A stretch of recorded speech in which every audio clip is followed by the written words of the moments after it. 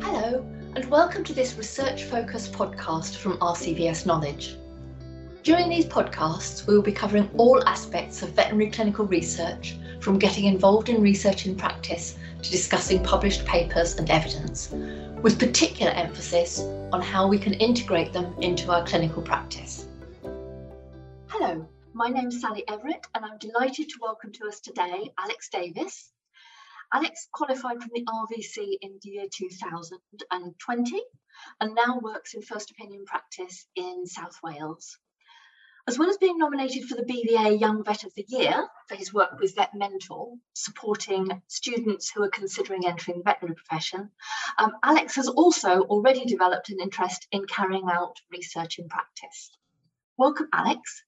Can I start by asking you what started your interest in research?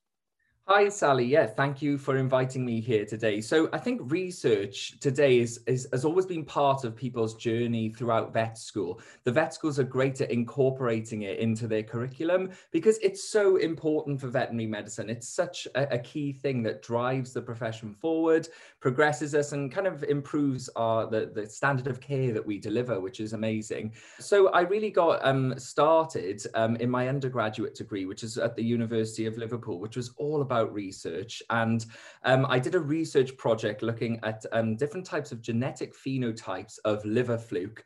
And I was so inspired by it. It was so cool to be looking at all of these little microsatellite pieces of genetic information that I thought, this is something that I always want to be part of my job. Now, I went on to do a clinical degree to become a vet. And research didn't go away, actually. It kind of just kept coming and coming and coming. And I was always asking questions, going out there looking for the information. And there was no information there. And that's really what inspired me to keep going. So I did a Universities Federation for Animal Welfare studentship project at the RVC with Rowena Packer, who's done so many amazing things for dog welfare and animal welfare in general. And we were actually looking at whether chronic stress in border collies was a big part of their idiopathic epilepsy, which is something that we don't know enough about yet. And, you know, there's some dogs that are managed with lots of different therapies, medications, and still have seizures. So looking at their chronic stress profile, using the cortisol in their hair was such a non-invasive and exciting thing to do. And that eventually went on to be published. And I think after that, I had a real taste for research and kept going and going and going. So most recently, I've got involved with RCVS Knowledge, looking at hyperthyroidism treatments in cats, and sticking with the cat theme, I've also been researching feline lymphoma, especially of the nervous system, through a Pet Savers grant that I received recently.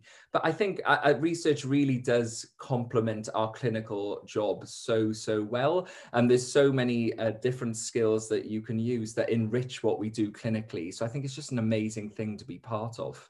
I think it's amazing to have been involved with quite so many different research projects at this stage of your career.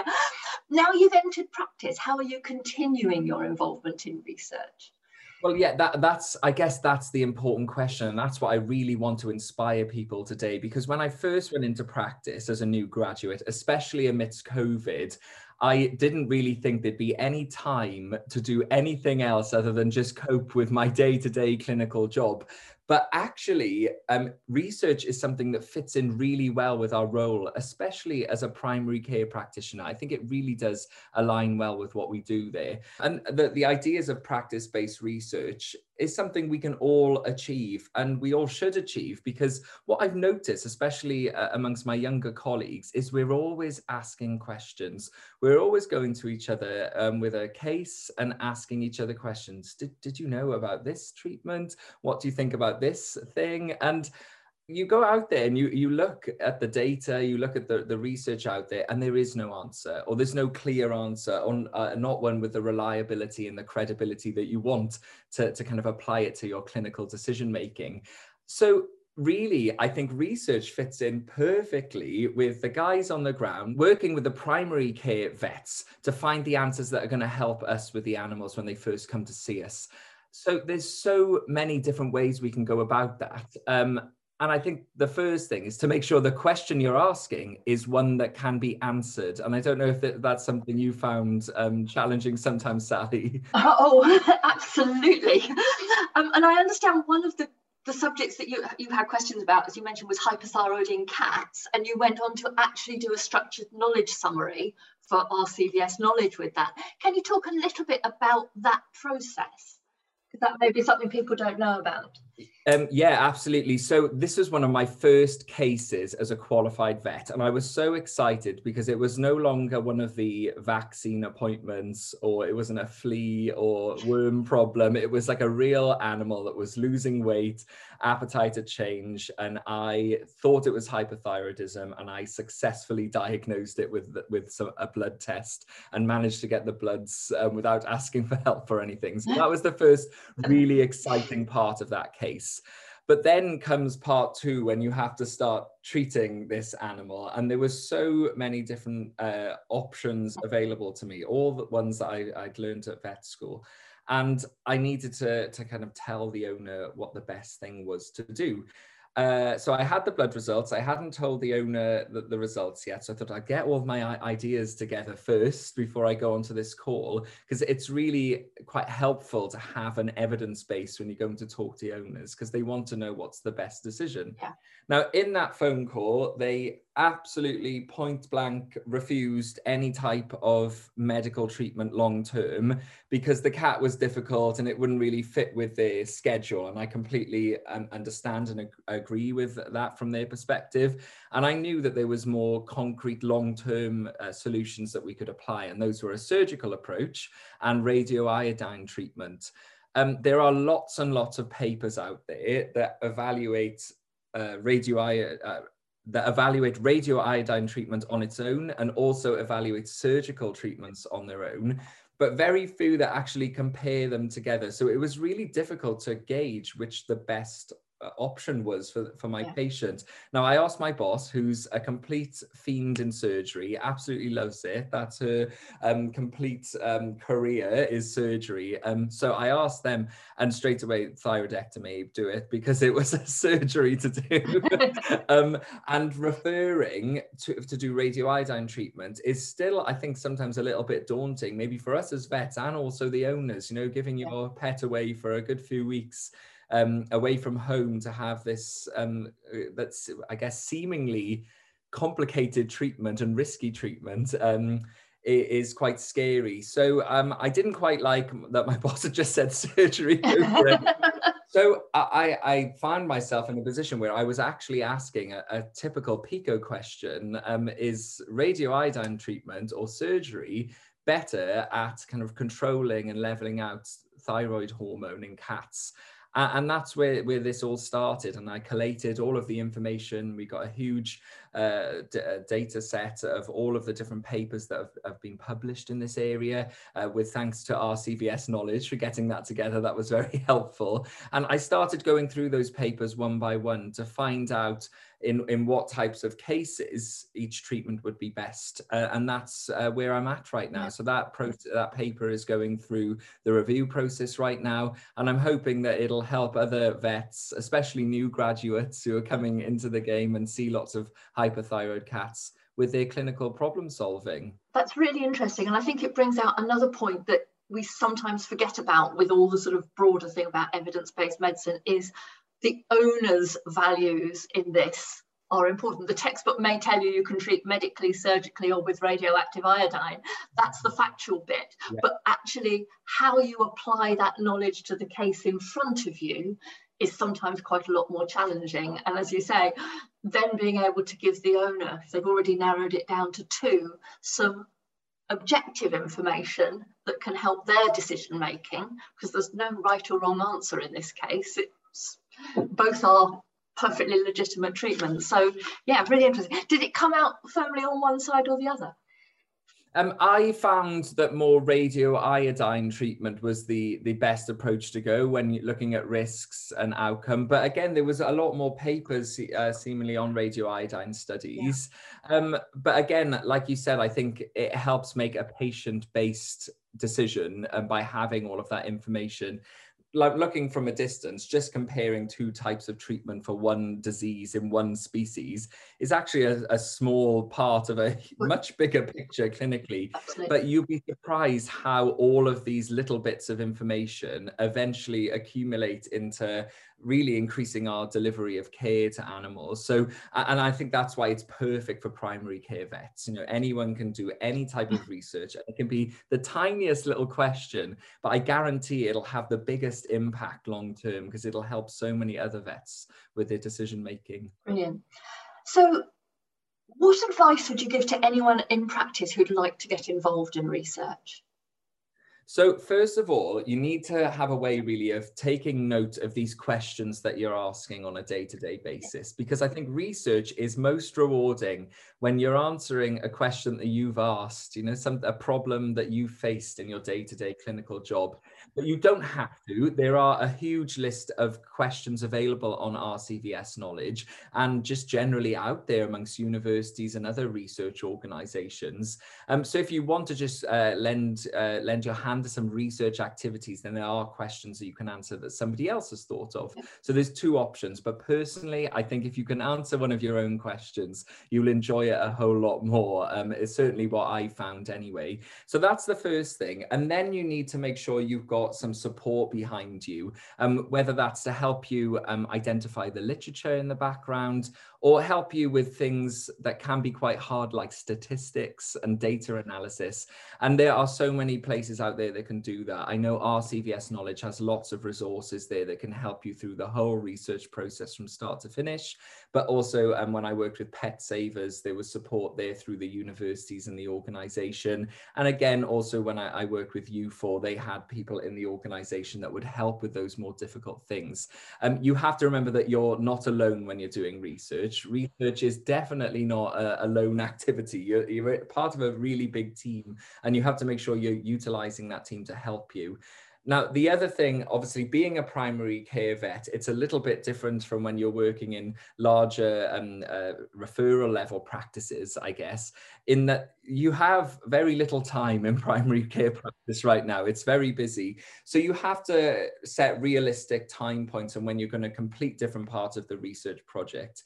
Now, the beauty of doing your own project alongside your primary care role is that you can do it in your own time. You set the limits that fit with your schedule, and you can even class it towards some of your CPD requirements. Absolutely. You know, which is so important. And there's lots of CPD time available. You have to make sure you're protecting those days for your research, which is really, really kind of quite a nice thing, I think, that you can do research in your own time and at your own pace. Yeah, and I think there are lots of people who are working perhaps even in referral practices or universities who very much want to work with primary care practice because we have the access to the first opinion cases, which they may be missing. Mm-hmm. So I think there are lots of opportunities, and you know what I'd say is if you're interested in a subject, find other people that are interested in that subject and reach out and see if there are ways you can work alongside them. Do you think that's a appropriate thing to do?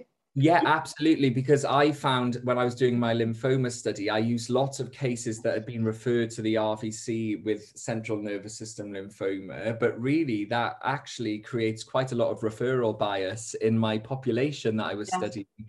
So you can access, there's lots of big networks that are kind of collating primary care data. But really having a primary care mind in the team is really beneficial to any research team. So yeah, absolutely. Get involved with anyone else who is interested in this because it can help you get that research done more quickly, or can also give you a different perspective on things sometimes. So when I did my feline lymphoma study, we initially started really just looking at how these cats present neurologically. So what the most common neurological signs are, which parts of the nervous system were most commonly affected by lymphoma. But really that study became something else in that what types of tests were done on these patients early on. Were there particular types of tests that identified the cancer more quickly and identified the phenotype more quickly and more reliably? And later on, the data that I collected will end up becoming an outcome and prognosis study. And that was from getting somebody else's perspective on the research we were doing from the oncology department at the RVC. So really, I think multiple perspectives can help take this research in so many other directions. Absolutely. Thank you. So is it fair to say in summary that research starts with a question you don't know the answer to? So the first thing to do, I suppose, is to find out if somebody else knows the answer to it, because there are lots of things that we don't know that somebody else or someone might have done the research already. And therefore some skills in literature searching and critical appraisal, just to see what is known on that subject, because some of the answers are out there. And if that doesn't give you an answer, then you may have to think about getting involved in your own practice-based research. We can't pretend that undertaking research isn't challenging and time-consuming, whether that's literature reviewing or collecting data yourself, but it's also very rewarding and important to remember that there are people and resources out there to help you. Is there anything else you'd like to add to that?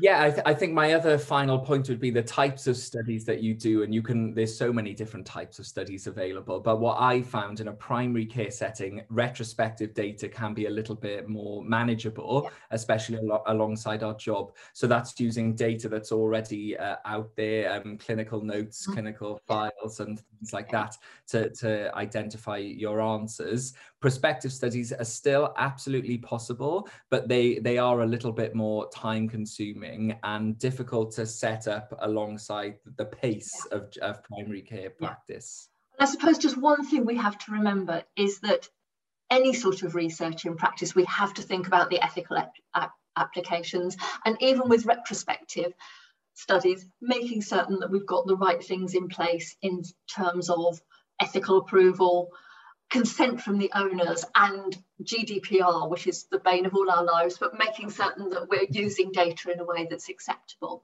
Now, if you're working with a university, they will have those, but for anyone not working in a university or with an institution, the Royal College of Veterinary Surgeons do have an ethics review panel, and they can help you work your way through all of these things. And RCVS Knowledge have huge number of resources, both through the library, where they can get you access to journal articles, but there are also resources and toolkits to help you find and critically appraise the evidence. And for anyone who wants to get involved, we also have resources to help you publish your own evidence-based knowledge summary.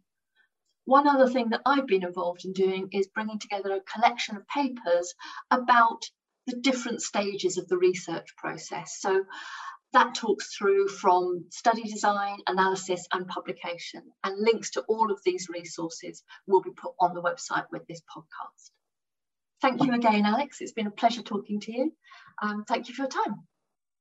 Thank you very much. And anyone, I urge you, if you're interested in research, have a go. Visit knowledge.rcvs.org.uk, because your impact on animal health and welfare will be absolutely tremendous. And you're going to just absolutely love how rewarding the research process is.